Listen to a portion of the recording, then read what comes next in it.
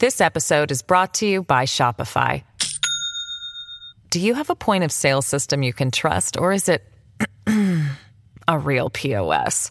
You need Shopify for retail. From accepting payments to managing inventory, Shopify POS has everything you need to sell in person. Go to shopify.com/system, all lowercase, to take your retail business to the next level today. That's shopify.com/system. Welcome to the New Books Network. Hello, and welcome to New Books in Anthropology. I'm your host, Aliza Arıcan. Today, I'm joined by Christopher Loperena, Associate Professor of Anthropology at the Graduate Center, City University of New York.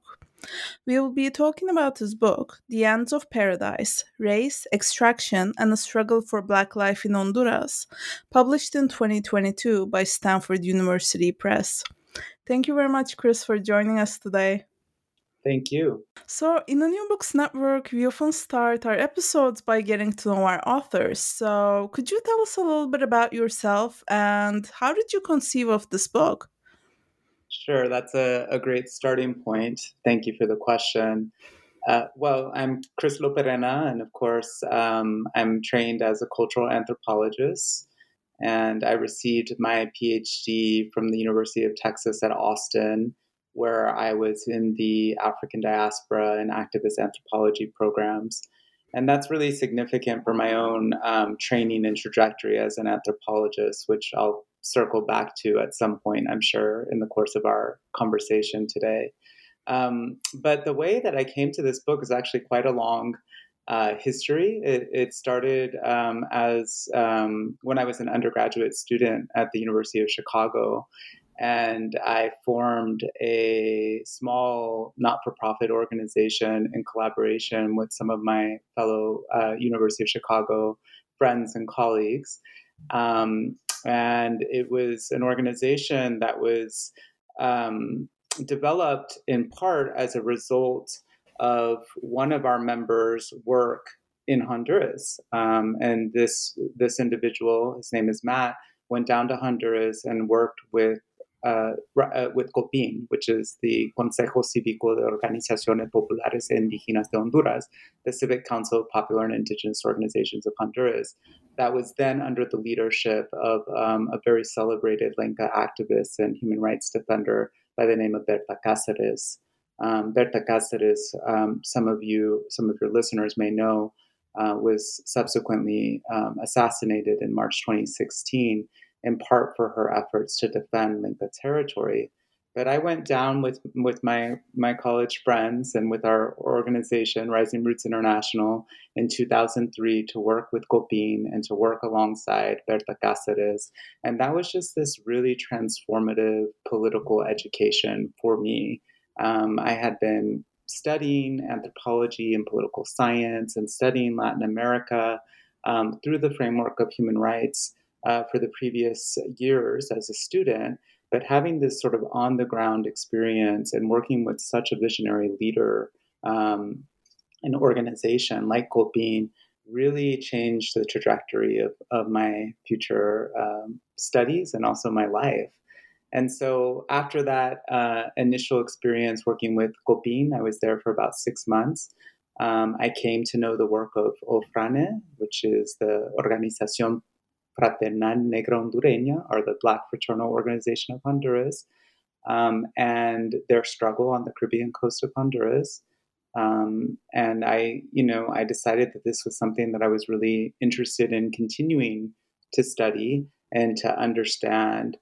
And I then went to graduate school at the University of Texas at Austin.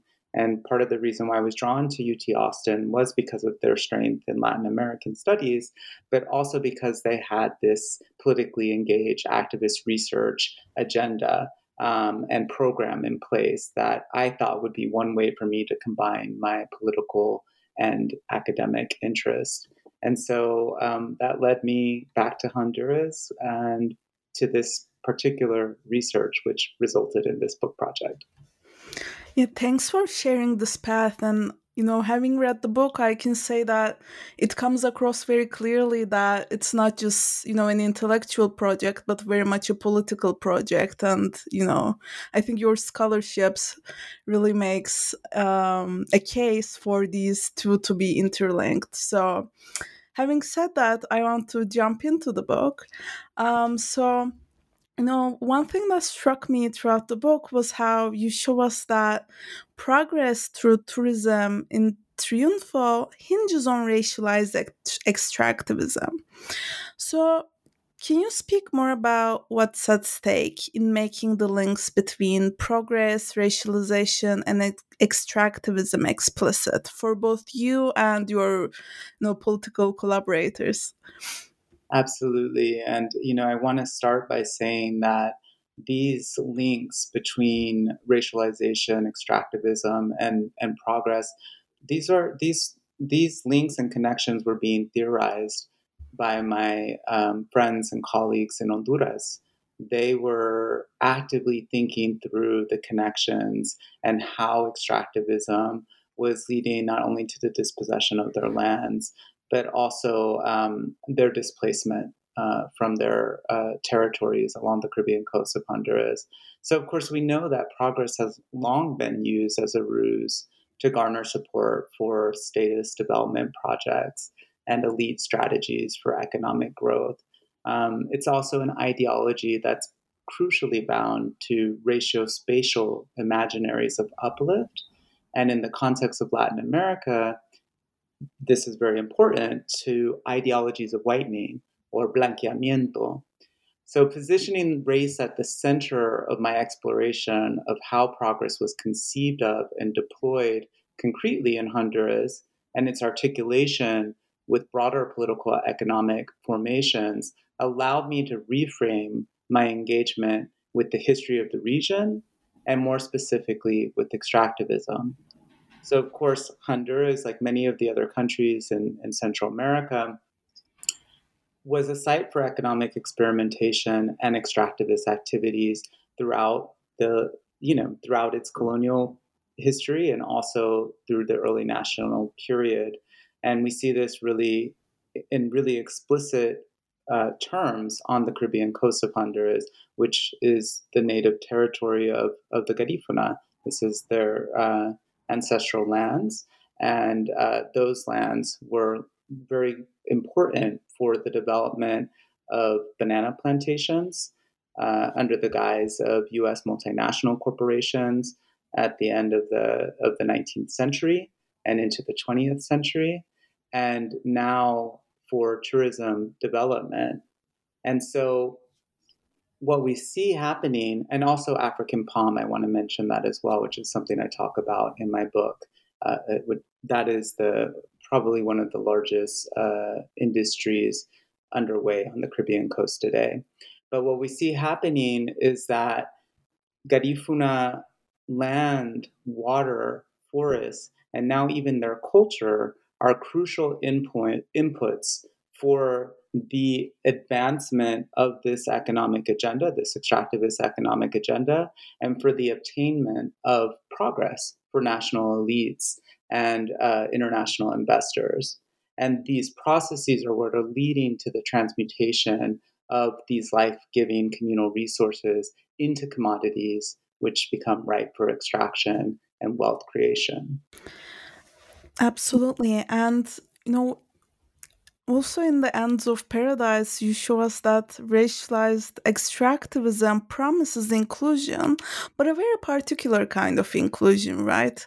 For example, this inclusion relies on particular imaginations of the Garifuna and their blackness, silencing their indigeneity and relegating them to an otherwhere, in your words. So, what is the political significance of conditioning inclusion in this way throughout the contestations over Triunfo's future? Yes, that's a really excellent question, and it's there's this paradox that I was really grappling with when I started my work on the Caribbean coast with Garifuna communities, and that is that Garifuna are the face of the Caribbean tourism industry in Honduras. They're the representatives of this authentic, so-called authentic Caribbean culture, and yet their Blackness stands exterior to or in tension with sort of the spatial and boundaries of the sovereign nation. Blackness is positioned as exterior to the Honduran nation, and there are many authors that have written about this before me, historians such as Dario Euraque and Suyapa Portillo, who are thinking about that kind of racial project, specifically of mestizaje, right? Um, and its relationship to indigenous and Black peoples. And so, in the context of Honduras, what's really important to note is that mestizaje in Honduras is a little bit distinct than it is in other Latin American contexts. In Honduras, mestizaje is specifically thought of as Indo-Hispanic racial mixture. So indigenous and European racial mixture, which leads to sort of the modern mestizo citizen subject. It is exclusive of Blackness. It's a formation that's exclusive of Blackness. And this is distinct from a place like Puerto Rico or perhaps Colombia, where there are larger Black populations and where the concept of mestizaje may include Blackness, although, of course, always in a way that positions it at the bottom of sort of the social and racial hierarchy within those contexts. So the project of mestizaje was formed in opposition to Black presence in Honduras. And this is important to note because Garifuna were in Honduras prior to the formation of the modern nation state, prior to Honduras's independence from Spain in 1823. So Garifuna, of course, identify as Black and Indigenous, and this is something I can touch on more in our conversation.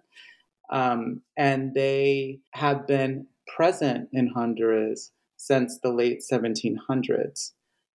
But in spite of this historical presence, and in spite of their claims to territory on the Caribbean coast, the Honduran state has repeatedly said these people are not legitimate heirs to the lands that they claim, that they're essentially foreigners or recent arrivants. They've been called allegados, which is to say arrivants in Honduras, by the mestizo state.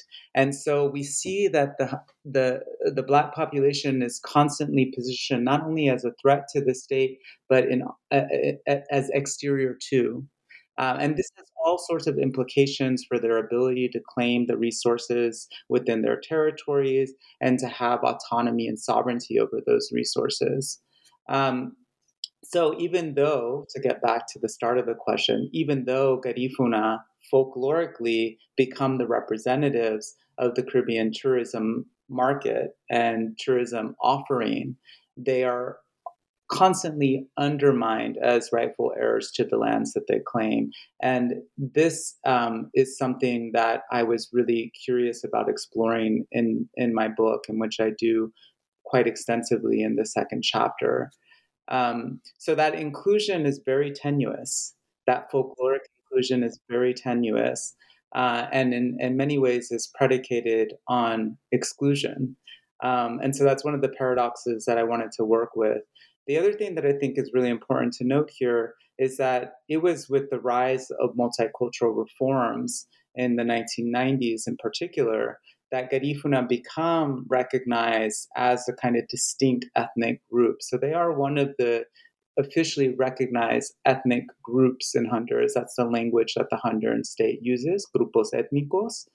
But they are not considered to be indigenous. They're considered to be Afro-descendants or a distinct kind of cultural ethnic people, but not indigenous. And so another thing that we've seen happen is that the Garifuna are positioned in a way that places them in tension or conflict with other indigenous peoples. And that's had political implications for some of their struggles. And that's one of the forms political contestation that they've had to engage in, which is say, no, we are indigenous, and that the reason why we're being positioned as non-indigenous is because of the sort of anti-Blackness that exists within Honduras.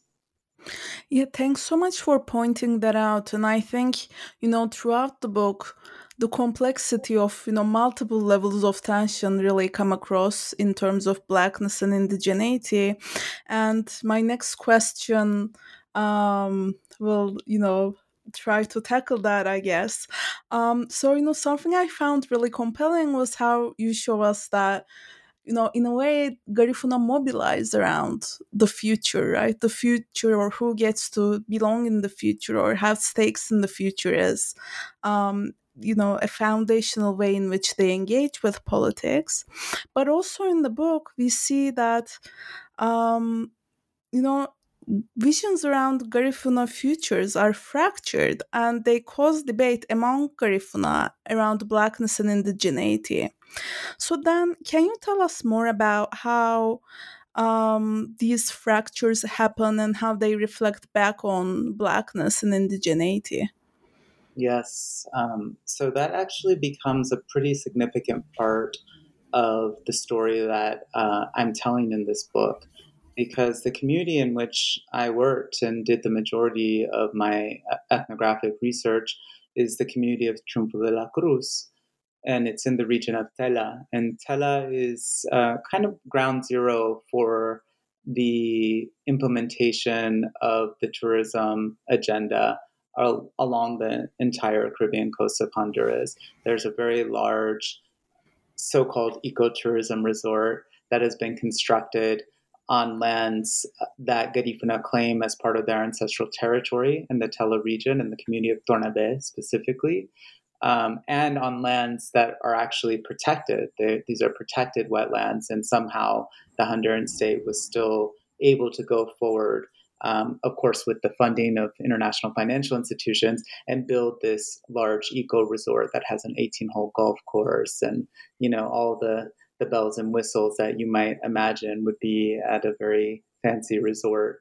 And so that project in some ways becomes a representative of what progress can be vis-a-vis tourism development on the Caribbean coast. And it's a beautiful project in some ways. And, the landscaping for the project is quite stunning, and the geographic location is really unique. It's on this sandbar between the ocean and a lagoon, and it's just a really stunning landscape, and the project is meant to sort of blend in with that landscape. And in some ways, it's been celebrated as a successful eco resort. But of course, the implementation of the project was contingent on the dispossession of Garifuna lands. The only way that the project could be created was by taking those lands which Garifuna have historically held in common and which were fundamental for their own subsistence practices, cultural and spiritual practices. These tensions and conflicts over land are playing out in all 5 Garifuna communities in the Tela Bay region and in many of the other Garifuna communities along the Caribbean coast of Honduras and also on the Bay Islands in Roatan.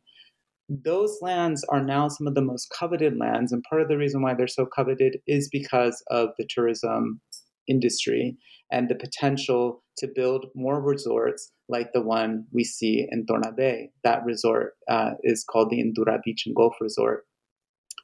It's a very seductive project, and it's a very seductive proposition. And some Garifuna are actually interested in seeing tourism come to the community and seeing tourism jobs be created so that Garifuna youth can have employment and stable jobs, which currently really don't exist. There's only really informal employment opportunities within the communities. There aren't a lot of industries that are thriving within these communities. So tourism sort of becomes a ticket for people to be able to achieve certain forms of economic stability or progress. And that, of course, leads to a fracturing, right? With the Indura Beach and Gulf Resort, the state and the international financial institutions and the private investors promised the community the world. They said, we're going to come in, we're going to pave the roads, we're going to create potable water, we're going to create electric lines. These are all things that people desired widely, but it creates fractured politics because some people were unwilling to let go of their collective rights to that territory in order to achieve those so-called promised benefits or progress. And so in Triunfo, there was a very strong divide among two political factions, one that was very much trying to defend the ancestral and communal property rights of the community, and not only defend them, but to recuperate lands that had been privatized through illegal means. And the other one was more aligned with the municipal government and state proposals to bring tourism to the area. And I think it would be too simplistic to say that one was pro-tourism and one was anti-tourism. No, because the group that was fighting to defend ancestral communal property rights wasn't anti-tourism. They were anti the type of tourism that would lead to the dispossession of their lands and possibly to their displacement. They were anti the type of tourism that requires the infill of protected wetlands, that requires ecological destruction, that requires the formation of private property within an area that, again, those lands were historically held in common. So these are some of the kind of fractured politics that emerge. But in the background, of course, is this kind of hope and anticipation for what tourism can bring. And some of the community youth really did think, okay, I'm going to study tourism, I'm going to study English, and that's going to be my ticket to have a job or to be able to participate in these emerging economic formations. And so there were also kind of intergenerational conflicts, importantly, Garifuna women and Garifuna elders were really at the forefront of the land defense movement. And many community youth participated in that too. But because of these sometimes fractured politics around development, around tourism, around progress, you also sometimes had intergenerational conflicts playing out, right? Around these kind of conflicting visions of what was possible, what futures were potentially possible for Triunfo de la Cruz, and if those futures that we might deem to be progress necessitated forfeiting the ancestral rights that the community held to those lands and forests and water. I'm so glad you brought up, lands and women often being at the center of defending land, because throughout the book, one person that really stuck with me was Doña Gloria, and she really provokes us to think about land and futurity hand in hand as the object of the politics that they're pursuing. So, what is at stake in relating to the land through the future and relating to the future through land? Thank you. That's an excellent question, and I'm glad that you brought up Doña Gloria. That interview really stuck with me as well, and I knew that I would have to write about her comments in my book project. So you're referring to this. Doña Gloria was a community elder and a midwife in the Garifuna tradition. And you're referring to this moment in which she describes a practice in which Garifuna bury the placenta after the baby is born. They bury the placenta in the land. Now, this is a practice that, of course, is not exclusive to Garifuna. You see this in other cultures and other regions of the world. But what she illustrates is really powerful. And in her discussion, she makes it clear that this practice is about creating a particular spiritual connection to the land and between the present, future, and past inhabitants of that land. And it's not just that, though. It is also about social reproduction. And this is really important because the land is necessary for the survival of the people on multiple scales and through multiple temporal dimensions that complicate these sort of standard epistemologies of progress, right? That might be contingent on individual ownership and exploitation of a given resource. But what she helps us to understand, and it's important, this kind of gendered analysis, because Garifuna women have a very particular relationship to the land. If we're talking about the gender division of labor within Garifuna communities, women are typically responsible for sowing and harvesting crops. And so there's ways in which this relationship that she is speaking to gets articulated through social, cultural, and economic practices.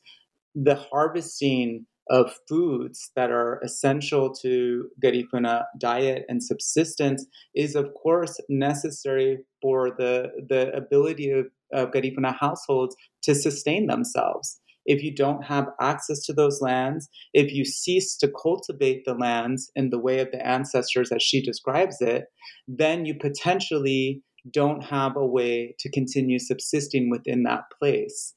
And so there was this really interesting and powerful way in which she makes these connections and kind of threads them together, and that I felt compelled to share in the text. And I think also for me,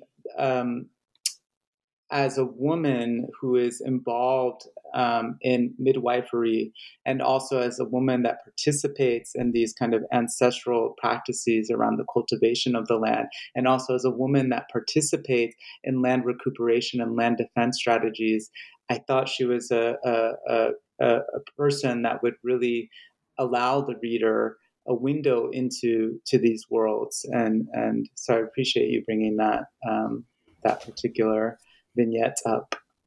This episode is brought to you by Shopify. Do you have a point of sale system you can trust, or is it a real POS? You need Shopify for retail. From accepting payments to managing inventory, Shopify POS has everything you need to sell in person. Go to shopify.com/system, all lowercase, to take your retail business to the next level today. That's shopify.com/system. Yes, she absolutely does. And thanks so much for sharing that with your readers. On another note, to me, The Ends of Paradise tells a story not only about the Garifuna in Triunfo, but about indigenous politics across and beyond Honduras. And you alluded to that earlier to our conversation. And to me, your chapter about court cases really brought this into clear view. So, how do land defenders mobilize indigeneity in their legal struggles? And what are the possibilities and limits of making claims on indigeneity in courtrooms? Yes, this is a really important part of the book, and it's the focus of the final chapter. I didn't anticipate that I would write about this when I started the research, and then it became such a big part. I myself was a little bit skeptical about some of the anthropological work around, rights and indigenous rights in particular. And I knew, though, that it was a very important channel of struggle for Garifuna activists. So what is important for me to note here is that Garifuna, of course, are participating in activism, legal activism, through their engagement with the juridical system and with courts, but they're also engaged in all sorts of activism and land defense strategies at other scales of struggle that aren't happening within courtrooms, that are happening on the streets in Tegucigalpa, the capital of Honduras, that are happening within the community when they do these land recuperation or land rescue missions. They call it rescate territorial. But I couldn't ignore, and a lot of my work focuses on that, on the rescate territorial, the land rescue missions, the work of kind of reclaiming lands that have been privatized, the work of pushing back against municipal authorities in Tela.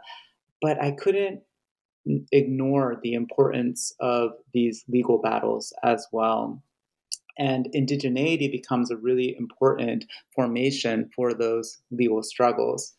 I wouldn't say that Garifuna are simply strategically mobilizing indigeneity to make claims to land. I would contest that. I would say that Garifuna very deeply identify again as both Black and Indigenous. And that was something that was made clear to me throughout the course of my research there. I spent, over 2 years doing ethnographic work in Chumpo de la Cruz and in some of the other Garifuna communities. But when it comes to making these legal claims against the state, indigeneity becomes really salient.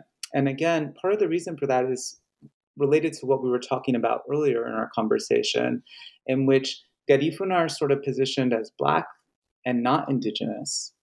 And they are positioned as usurpers of the lands that they claim as their ancestral territory, because, of course, the thinking is that Blackness is exterior to the nation, that Blackness is not Indigenous, that these are two mutually exclusive categories of identification.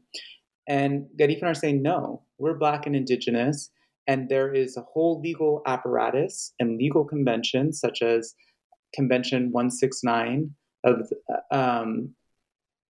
the International Convention 169, that protects the collective rights of Indigenous and tribal peoples. And that becomes a really important legal instrument for Garifuna when they're making claims to their lands and claims against the state for its complicity in the violation of their collective property rights. So Garifuna are bringing those cases to national courts and to international courts, such as the Inter-American Court of Human Rights. And indigeneity is a crucial racial formation around which those claims are being made. I think that puts them, of course, into dialogue with other Indigenous movements throughout the Americas. The jurisprudence within the inter-American system pertaining to the rights of Indigenous peoples is therefore also pertinent and relevant to the rights and struggles of the Garifuna people. And the outcome of those legal battles becomes jurisprudence that has implication for the Indigenous peoples of the Americas much more broadly.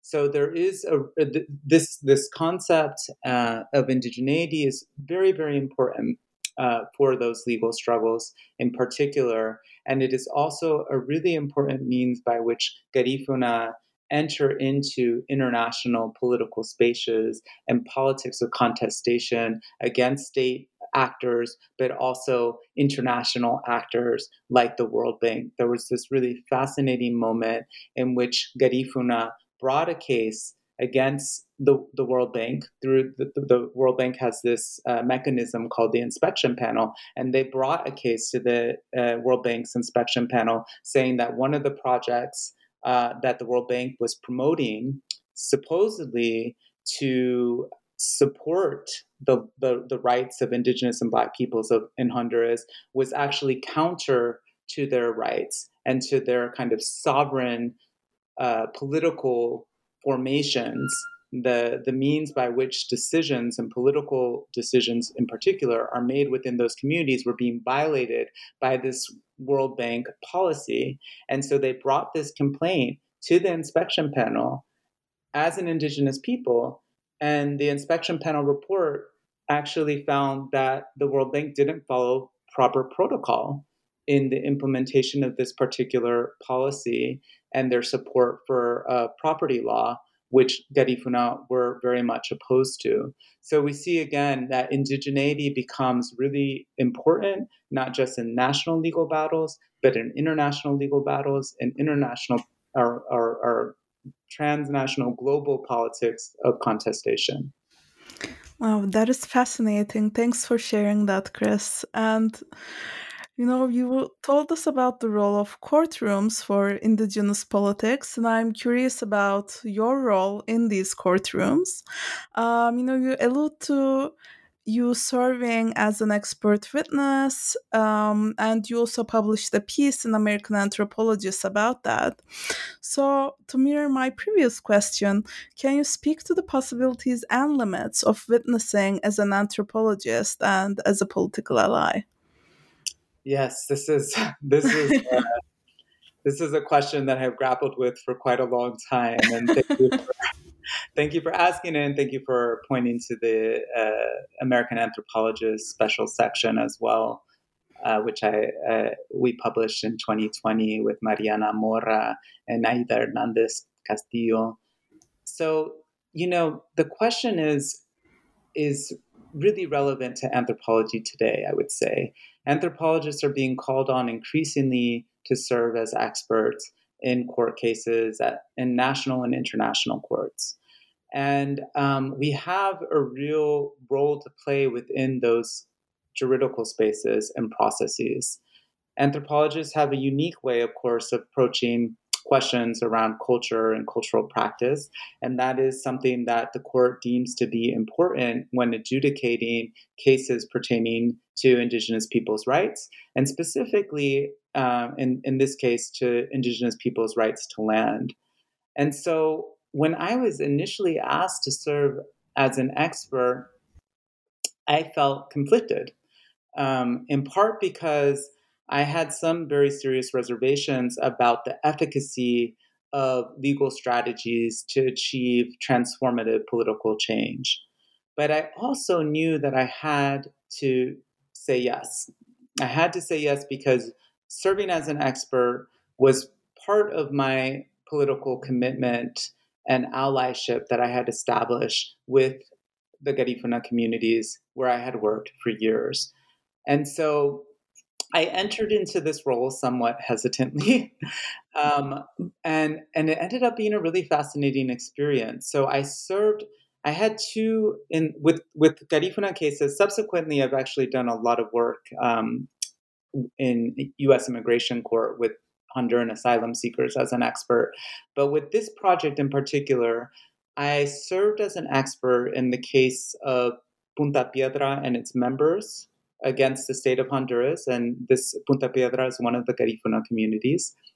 There are about 46 Garifuna communities along the Caribbean coast and in the Bay Islands in Honduras, and of course others in Nicaragua and Belize and Guatemala, and many Garifuna in the US as well. But I'm focusing here, of course, on Honduras. And I also wrote an amicus brief for the case of Triunfo de la Cruz and its members against the state of Honduras.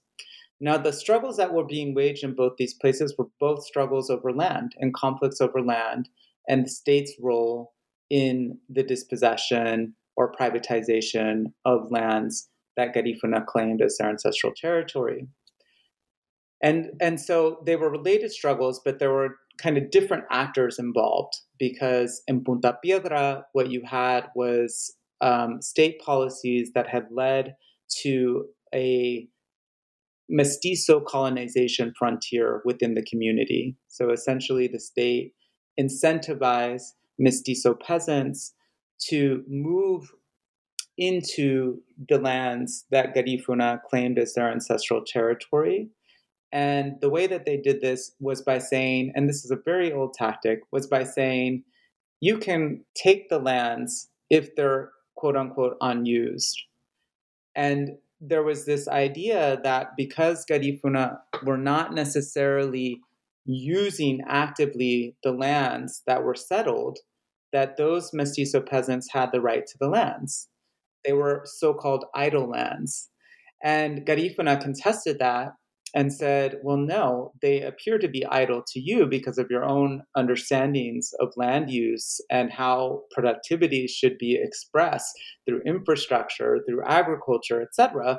But our lands and our land use practices are distinct, and they had this practice of kind of shifting agricultural production, which again is not exclusive to Garifuna people, But the practice is essentially you work an area of land for a number of years, let's say 5 years, and then after that period, you let the land lay fallow and replenish its nutrients. And this is one way in which Garifuna care for the land and make sure that the land will continue to be productive in the future. You let that land lay fallow for 15, 20 years.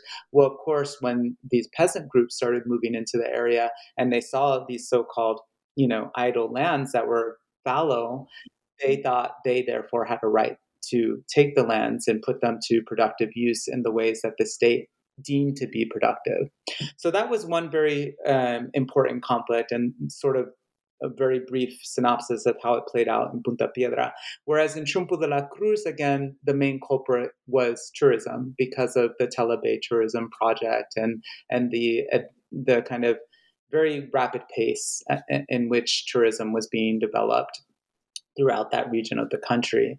And again, it was leading to the usurpation and dispossession of Garifuna lands.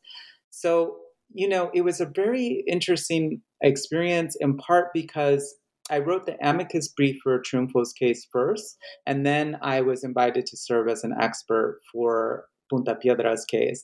And when I was first proposed as expert for the case by the lawyer representing Punta Piedra, the Honduran attorney general essentially said, no, this guy can't participate as an expert because he's an activist. And you can look at his research record. He claims to be an activist researcher. He's a positioned, politically aligned researcher, and therefore he really can't provide an unbiased account. And I had to write a rebuttal that the court eventually conceded and allowed me to participate as an expert. And I essentially said, no, I've done my research all these years in accordance with the norms of anthropological research, and anthropology is shifting. And one of the ways that it's shifting is that we're increasingly saying that we're doing work in a politically engaged manner. And that is responding to particular political questions and provocations from the people that we're in dialogue with, or our so-called interlocutors. And so it was a fascinating experience. Ultimately, in October 2015, the court issued its decision in favor of the communities, both Chumpo de la Cruz and Punta Piedra, basically saying that the state was indeed complicit in the violation of the community's collective property rights. And it was a huge victory, one that we should absolutely celebrate. But I also say this with a little bit of caution, because one of the things I learned in doing this work and also in reviewing and studying the court's sentence for both cases is that there are real limitations, right? And this is what you're asking about, the possibilities and limits, right? There are real limitations to what can be accomplished vis-a-vis these international legal battles. And also real limitations to my role as an expert, as an anthropological expert. For one, I can't really capture in a very short affidavit the complexities of the political and cultural processes that I've spent over a decade studying, right? So we're trained to do this, in the Geertzian way, thick description, very complex and nuanced analyses. But when you're doing an affidavit, you have to take all of that complexity and put it into a very short form. And that's not easy to do. And you're doing so in a way that could, I felt in my case, end up reiterating perhaps these hardened notions of what it means to be indigenous, or these kind of culturally essentialist notions of what it means to be indigenous. Because I talk about this very unique relationship that Garifuna have to their land. And that can be misconstrued, I think. And then with regard to the actual legal implications, yes, the state was found to be complicit in the violation of these rights.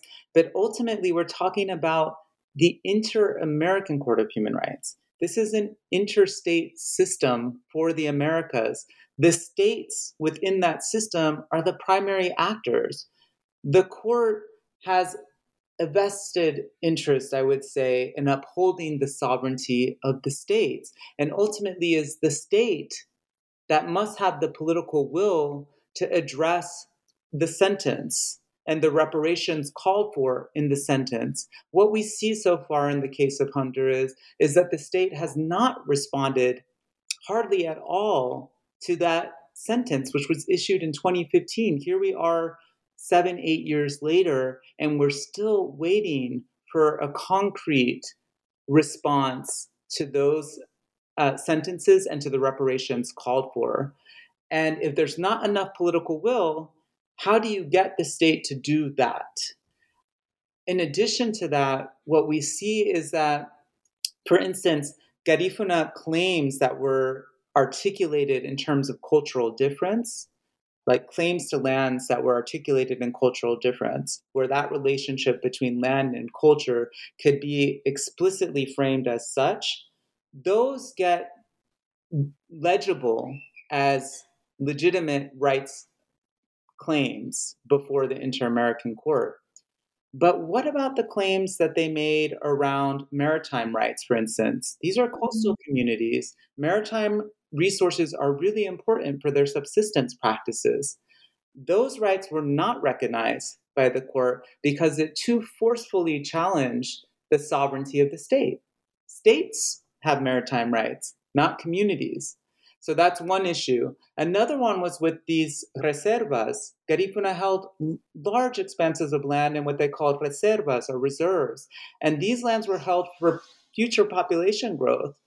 The ancestors knew that the community would continue to grow and that their children would need places to live and to expand and to put their homes or establish their agricultural fields.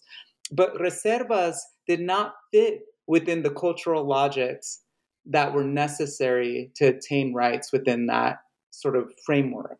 And so there are real limitations as well, but we cannot deny the import of these legal decisions.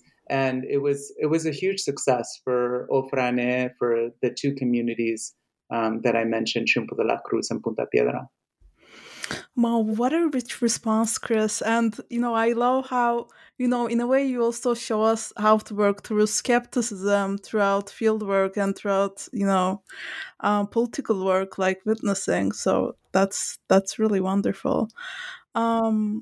Yeah, keeping with the issue of methodology, something that really resonated with me came from your collaborator Cesar and his critiques of anthropophagos, knowledge cannibals in disguise of researchers. And I can't think of, I don't know, a better metaphor for some researchers I have witnessed during my fieldwork in Istanbul. So, thinking with Cesar, I want to ask you, how did your collaborators provoke you to design or rethink your methodology? And, you already showed us a little bit how they pushed us to maybe rethink, pushed you maybe to rethink, what courtrooms can do. But I'm wondering if you could speak more to the broader project. Yes, thank you for that question. I feel very fortunate actually to have worked with people like Cesar and with Ofrane, the Black Fraternal Organization of Honduras. It was not always an easy path. Certainly when I first got to Honduras as a master's student in 2005. So this, of course, I went first in 2003 as an activist, and then in 2005 when I was doing my master's research and working collaboratively with the Caribbean and Central America Research Council in Ofrane on a large study to substantiate their collective rights claims. I went down with certain ideas, I guess romantic ideas of what I could do as an ally, as a politically engaged researcher. Again, I had been there as an activist previously, but I was taught very quickly to not take for granted or make any assumptions about what allyship can be and is in a context of really significant and high stakes political struggles. And so Cesar was one of these people that was constantly pushing me and questioning me when I got there. I got there and I was like, oh, I'm in alignment with this struggle.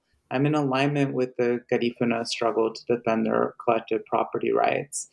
But saying that and the practice of being involved in that work as a researcher are two very different things. And Cesar was one of these individuals that was really saying, you need to seriously think about your positionality in relation to this struggle and question your training as an anthropologist, as a US-based anthropologist, as a US-based anthropologist from an elite US institution. So there were so many layers, and it was also about thinking through my training and my position in relation to a longer history of US intervention in Latin America and in Central America in particular, where, the Central Intelligence Agency, the CIA, had a very outsized presence during revolutionary movements there, decades previous to my arrival. And so, he was asking me really to engage with anthropology's articulation with and participation in imperial and colonial projects of domination and to question my positionality. I think I did take for granted a little bit at the beginning that I was someone that had worked in Honduras as an activist previously, that I was, yes, from the United States, but I'm a scholar of color, so positioned differently. And I knew after talking with him and hearing his critiques and this very, very smart metaphor of the anthropófago, the knowledge cannibal in disguise as a researcher, that I needed to step back and really, really examine my position from a much more critical perspective and to take the time that was necessary to establish a relationship of confianza or trust with the people that I was working with at Ofrane and in the Garifuna communities themselves. And so, subsequent to that conversation with Cesar, I was reminded again and again with my work with Ofrane, about the research that I was doing, the knowledge that was to come out of that research, the findings, the theoretical contributions. I can't take sole credit for any of that. All of that work was done in conversation with my friends and colleagues in Honduras. A lot of what I was able to say in the book grew out of those engagements, out of those conversations, out of those debates, out of collective thinking that we did together over the course of nearly a decade. And so I'm very, very thankful to have worked with people like Cesar, with Ofrane, with my colleagues in Chumpo de la Cruz, and for their constant pushing. They're pushing me to try and be a more ethical and a more politically nuanced thinker and researcher. Well, I'm very glad that they did that, and I'm very glad that, through you, we also get to learn from them. So it seems fitting to end by talking about the future when we're talking about a book around the politics of the future. So my last question is, what is next for you? What are some new projects, questions, or even courses that you're working on currently? Yes, indeed, there's a new project that I'm starting to work on this year, actually, in Puerto Rico. I'll be doing a project around race, climate, and geographies of loss in coastal regions of Puerto Rico. And I'm very interested in regions of the island that are historically Black regions of Puerto Rico. The southern coast, which was once the location of the sugar industry in Puerto Rico, but also the northeastern region of the island. These are also regions of the island that have been signaled as some of the most vulnerable to the effects of climate change, and they are extremely important ecologically because of the estuaries and the particular physical geographic characteristics. But this work actually is very much informed by the work that I did in Honduras. The work I did in Honduras is work that I'm carrying with me into all of my future research engagements. Having worked in coastal communities in Honduras, having been in dialogue with Garifuna, not only about their political struggles and their land defense strategies, but also by virtue of living there during some very difficult environmental events or climate events. I know that this is very much on the mind of people in those communities as it is in these regions of Puerto Rico where I'm planning to do my next project. And so the question of the future looms large when we're talking about climate, when we're talking about environment.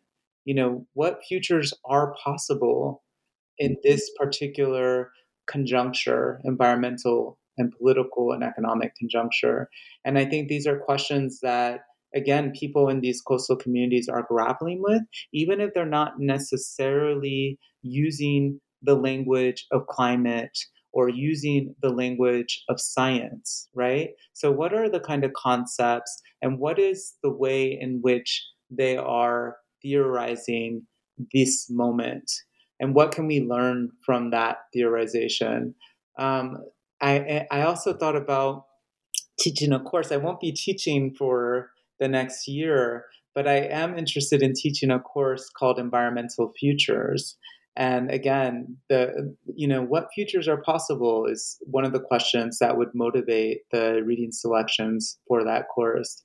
I think there's a lot happening within anthropology around environment and around climate. And the reason why, of course, is because it's very urgent. These are very urgent issues that are facing us collectively and that we must grapple with, and we must take seriously the experiences and the concepts that people in these frontline communities are developing and deploying to deal with these challenges, and perhaps to propose alternatives. What alternatives and what futures are potentially possible if we take those perspectives and those theories seriously. So that's something that I hope I can get into a bit with this work in Puerto Rico. And of course, I'm hoping to also return to Honduras to do a third project. That's something I very much want to do. So that's more or less some thoughts on where I'm headed. Wow, these are really fascinating. I'm really excited for your future students at CUNY who will take this class. And yeah, I'm excited for these new projects. Hopefully, we'll have you back on the podcast when those are done. I hope so. Well, thank you very much, Chris, for joining us and for your insights. Thank you very much. I'm really thankful for the invitation and for your really wonderful questions. The pleasure is all mine. I'm your host, Aliza Arjan. This discussion of the ends of paradise, race, extraction, and the struggle for Black life in Honduras, published by Stanford University Press, is brought to you by the Anthropology channel of the New Books Network. Thank you for listening.